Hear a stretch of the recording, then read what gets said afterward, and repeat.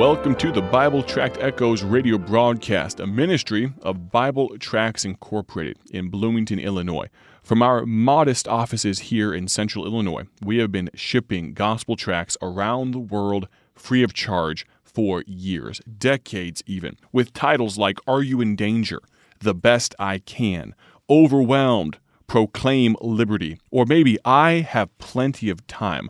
Those are the kinds of gospel tracts that you can find on our website, BibleTractsInc.org. Now remember, this ministry runs on a donation basis. The only way that we have survived and, may I say, thrived for over 8 decades of ministry, providing gospel tracts for free, both shipped and printed for free, the only way that's been possible is through the grace of God and the giving of generous people just like you. If you'd like to partner with us financially, we have so many people that are willing, even with just small amounts, to invest in our ministry, and we are so very grateful for that. If you'd like to, maybe for the very first time, or maybe during this time, you'd like to renew your commitment to partner with us for the cause of Christ, we would absolutely be privileged to call you a donor, a financial partner, an investor in the work of God. We may never know down here on earth the impact that every prayer and every missions dollar has for the cause of Christ, but friend, I know someone that is keeping very good tally. I know someone that does a great job of keeping score. That's God Almighty, and I'm excited to meet him someday. Now, friend, if you'd like to be a part of our ministry, you can visit our website, BibleTractsInc.org. Again, that's BibleTractsInc.org, and you can choose that donate button. The tab in the top right-hand corner, you'll see the word donate, and you can that way be a partner of ours. If you have more questions about our ministry, if you'd like to hear more about what we do, feel free to reach out to me personally if you would. You can text me directly, 309-316-7240, 309-316-7240, and I would love to correspond with you. I have literally texted back and forth with hundreds of people talking about things of God, talking about using gospel tracts, about updating the tract rack of their church, talking about salvation testimonies, and hearing how people use gospel tracts and being an accountability partner for this thing of the gospel. And I'd love to be that help for you. We also have a prayer chain, and you can text me your prayer request. I'll give that to you one more time, 309-316-7240. We would love to take your prayer request to the throne of grace on your behalf and be a prayer partner with you. Now, friend, I'm going to ask you to turn your Bibles. We've been on the Bible Tract Echoes radio broadcast in the book of 1 Kings throughout this week, and we will, if the Lord allows, conclude our broadcast there this week. 1 Kings chapter number 17. It may run even into next week. We'll have to wait and see. But 1 Kings chapter number 17, look there if you would. We've spent the last few days becoming acquainted with a man named Elijah. Now, I told you on Monday to act as if, even if you know that name Elijah, even if you've studied Scripture before, I'd like you to come at this with fresh eyes. We've met this man Elijah, who's been willing to do the work of God, be busy about the business of God's work in a broken and a discouraging world, because he was a devoted workman, and God's work always begins with a devoted workman. Elijah was not what you'd call a soft-spoken individual. If you were equating him to maybe sandpaper, those of you that are craftsmen out there and woodworkers, you'll know what I'm saying. Elijah was not a polishing cloth type of personality. He was not a 1,000-grit sandpaper. No, he was more like a 40-grit sandpaper, the kind of substance that if you rubbed it on your face a little bit, you would know. You would feel that friction. You would feel the burn. That's the kind of guy that Elijah was. But he wasn't contrary just for the sake of being contrary. No, he was willing to boldly speak the words of God because they were given to him by God. We see in verse number 1 that he pronounces doom and gloom on the country and says this, "And Elijah the Tishbite, who was of the inhabitants of Gilead, said unto Ahab," and we pick up our story here, "As the Lord God of Israel liveth, before whom I stand, there shall not be dew nor rain these years, but according to my word." Elijah boldly proclaims, and he's willing to be the bearer of bad news, the messenger, telling Elijah that there's not going to be any rain. And then in verse number 2, "And the word of the Lord." See, our theme, our thought for this entire week of broadcasts, this entire message that God has kind of allowed to burn and simmer in my soul for a little while here, is this: something's missing. And for those of you that have been listening the past couple of days, you may have come to a realization about what it is that is missing. I'll let the cat out of the bag just a little bit here. It's the word of the Lord.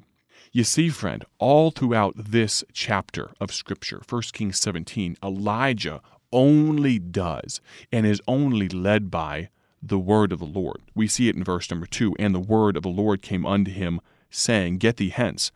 God tells him to go to the brook Cherith and be fed literally by ravens. The food delivery service was ravens swooping in and dropping down food. Understand also, God told him to go to a brook that was going to rapidly dry up. Remember, Elijah had just pronounced a famine on the land, and yet, as a devoted workman, he goes where the brook doesn't stay wet. Friend, Elijah was devoted. He was devoted to what? Not his own work, not his own will, but God's word. Verse number 5, "So he went and did according unto" what? "The word of the Lord. And the ravens brought him bread and flesh in the morning, and bread and flesh in the evening, and he drank of the brook." Verse 6 says, verse 7, "It came to pass after a while that the brook dried up." We just mentioned that because there had been no rain in the land.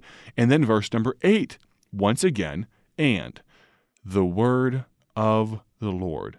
Right on time, right as the last few trickles, the last few drops of the brook Cherith swept on by, the word of the Lord comes to Elijah saying this, "Arise, get thee to Zarephath, which belongeth to Zidon, and dwell there. Behold, I have commanded a widow woman there to sustain thee." So he arose and went to Zarephath, once again just obeying the word of the Lord. Let me point this out here, friend. This widow of Zarephath that we are about to make the acquaintance of, she was not an Israeli woman. She was not a Jewish woman. Could you fathom in your mind the disdain that most Jewish people, rightly or wrongly, had for the people of Zarephath? Remember, those of you that have studied Scripture, remember that the Jewish people would purposely circumvent the area of Samaria because those Samaritans were not considered to be proper Jewish people, and the Jewish people would go well out of their way just because they did not want to be associated with the Samaritans in any way. This widow of Zarephath is no different. Most Jewish people of this time would not have felt her worthy of spitting in her direction, much less going to visit her. And yet, in verse number 10, "So he arose and went to Zarephath." No backtalk, no other ideas, no different philosophies. No, he just did God's work, God's way, according to God's word. Wow, if I should say, if I could encapsulate that for my own life, how much better would I be? I know the clear teaching of God's word from the word of the Lord, from the man of God, and what do I do so often? I put it through the prism of my own circumstance, and I make excuses. I'm in a broken and a discouraging world, God. I can't do what you want me to do. I'm truly not a devoted workman if that's my attitude. I'm not willing to go and serve even if the brook doesn't stay wet, even if my situation of life is not conducive to the work of God. I make excuses, but Elijah did not. He did according to the word of the Lord. Something's missing, my friend, and I'd like to submit to you this, that it is the word of the Lord. Let me prove it to you. Continue on, verse number 10 of 1 Kings 17. "So he arose and went to Zarephath, And when he came to the gate of the city, behold, the widow woman was there gathering of sticks.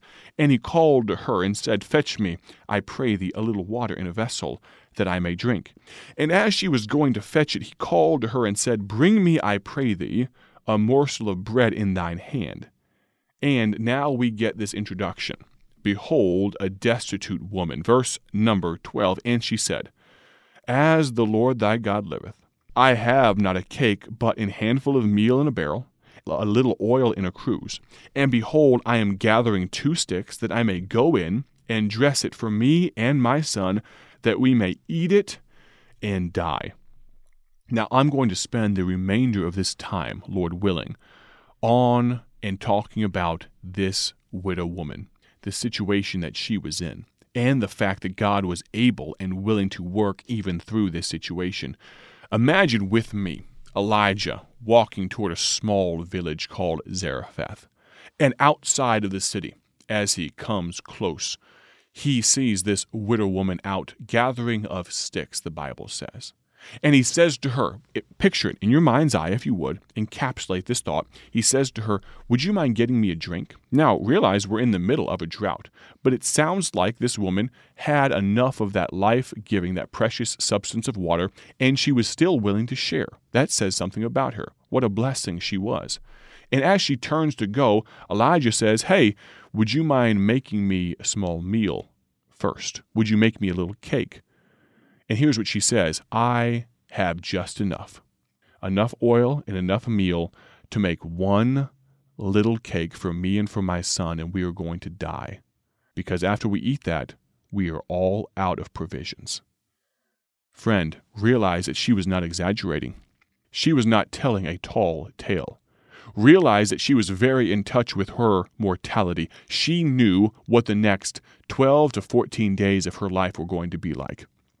You know, I know, that we can survive for 3, 4, even 5 days maybe with food, but no water. That's not a good way to be. But on the inverse, we can survive with water but no food, but it's a much longer, slower struggle, isn't it? She knew that for the next week and a half, 2, 3, that she was going to cuddle her son close by as they became more emaciated, more close to death, until slowly they would take their last breaths. She knew that, and she was very blunt, and she was not soft-spoken about telling the man Elijah, here's the circumstance, I don't have anything left. Well, friend, thankfully, Elijah was a man of God. We're going to find out a little bit more about this widow woman in the coming days. Please tune in to the Bible Tract Echoes radio broadcast. Don't go anywhere. God's laid this on my heart, and I believe it will and could be a help to you. Thank you so much for listening today. God bless. Thank you for joining us today for Bible Tract Echoes, a ministry of Bible Tracts Incorporated. If you would like to receive a free sample packet of all of our tracts, you can contact us by calling 309-828-6888. That's 309-828-6888. Our mailing address is P.O. Box 188, Bloomington, Illinois, 61702. A faster way to contact us is to go to our website at BibleTractsInc.org. That's BibleTractsInc.org. There you will find more information about our ministry and details on how you can support Bible Tracts Incorporated. Thanks for listening, and may the Lord richly bless you as you serve Him.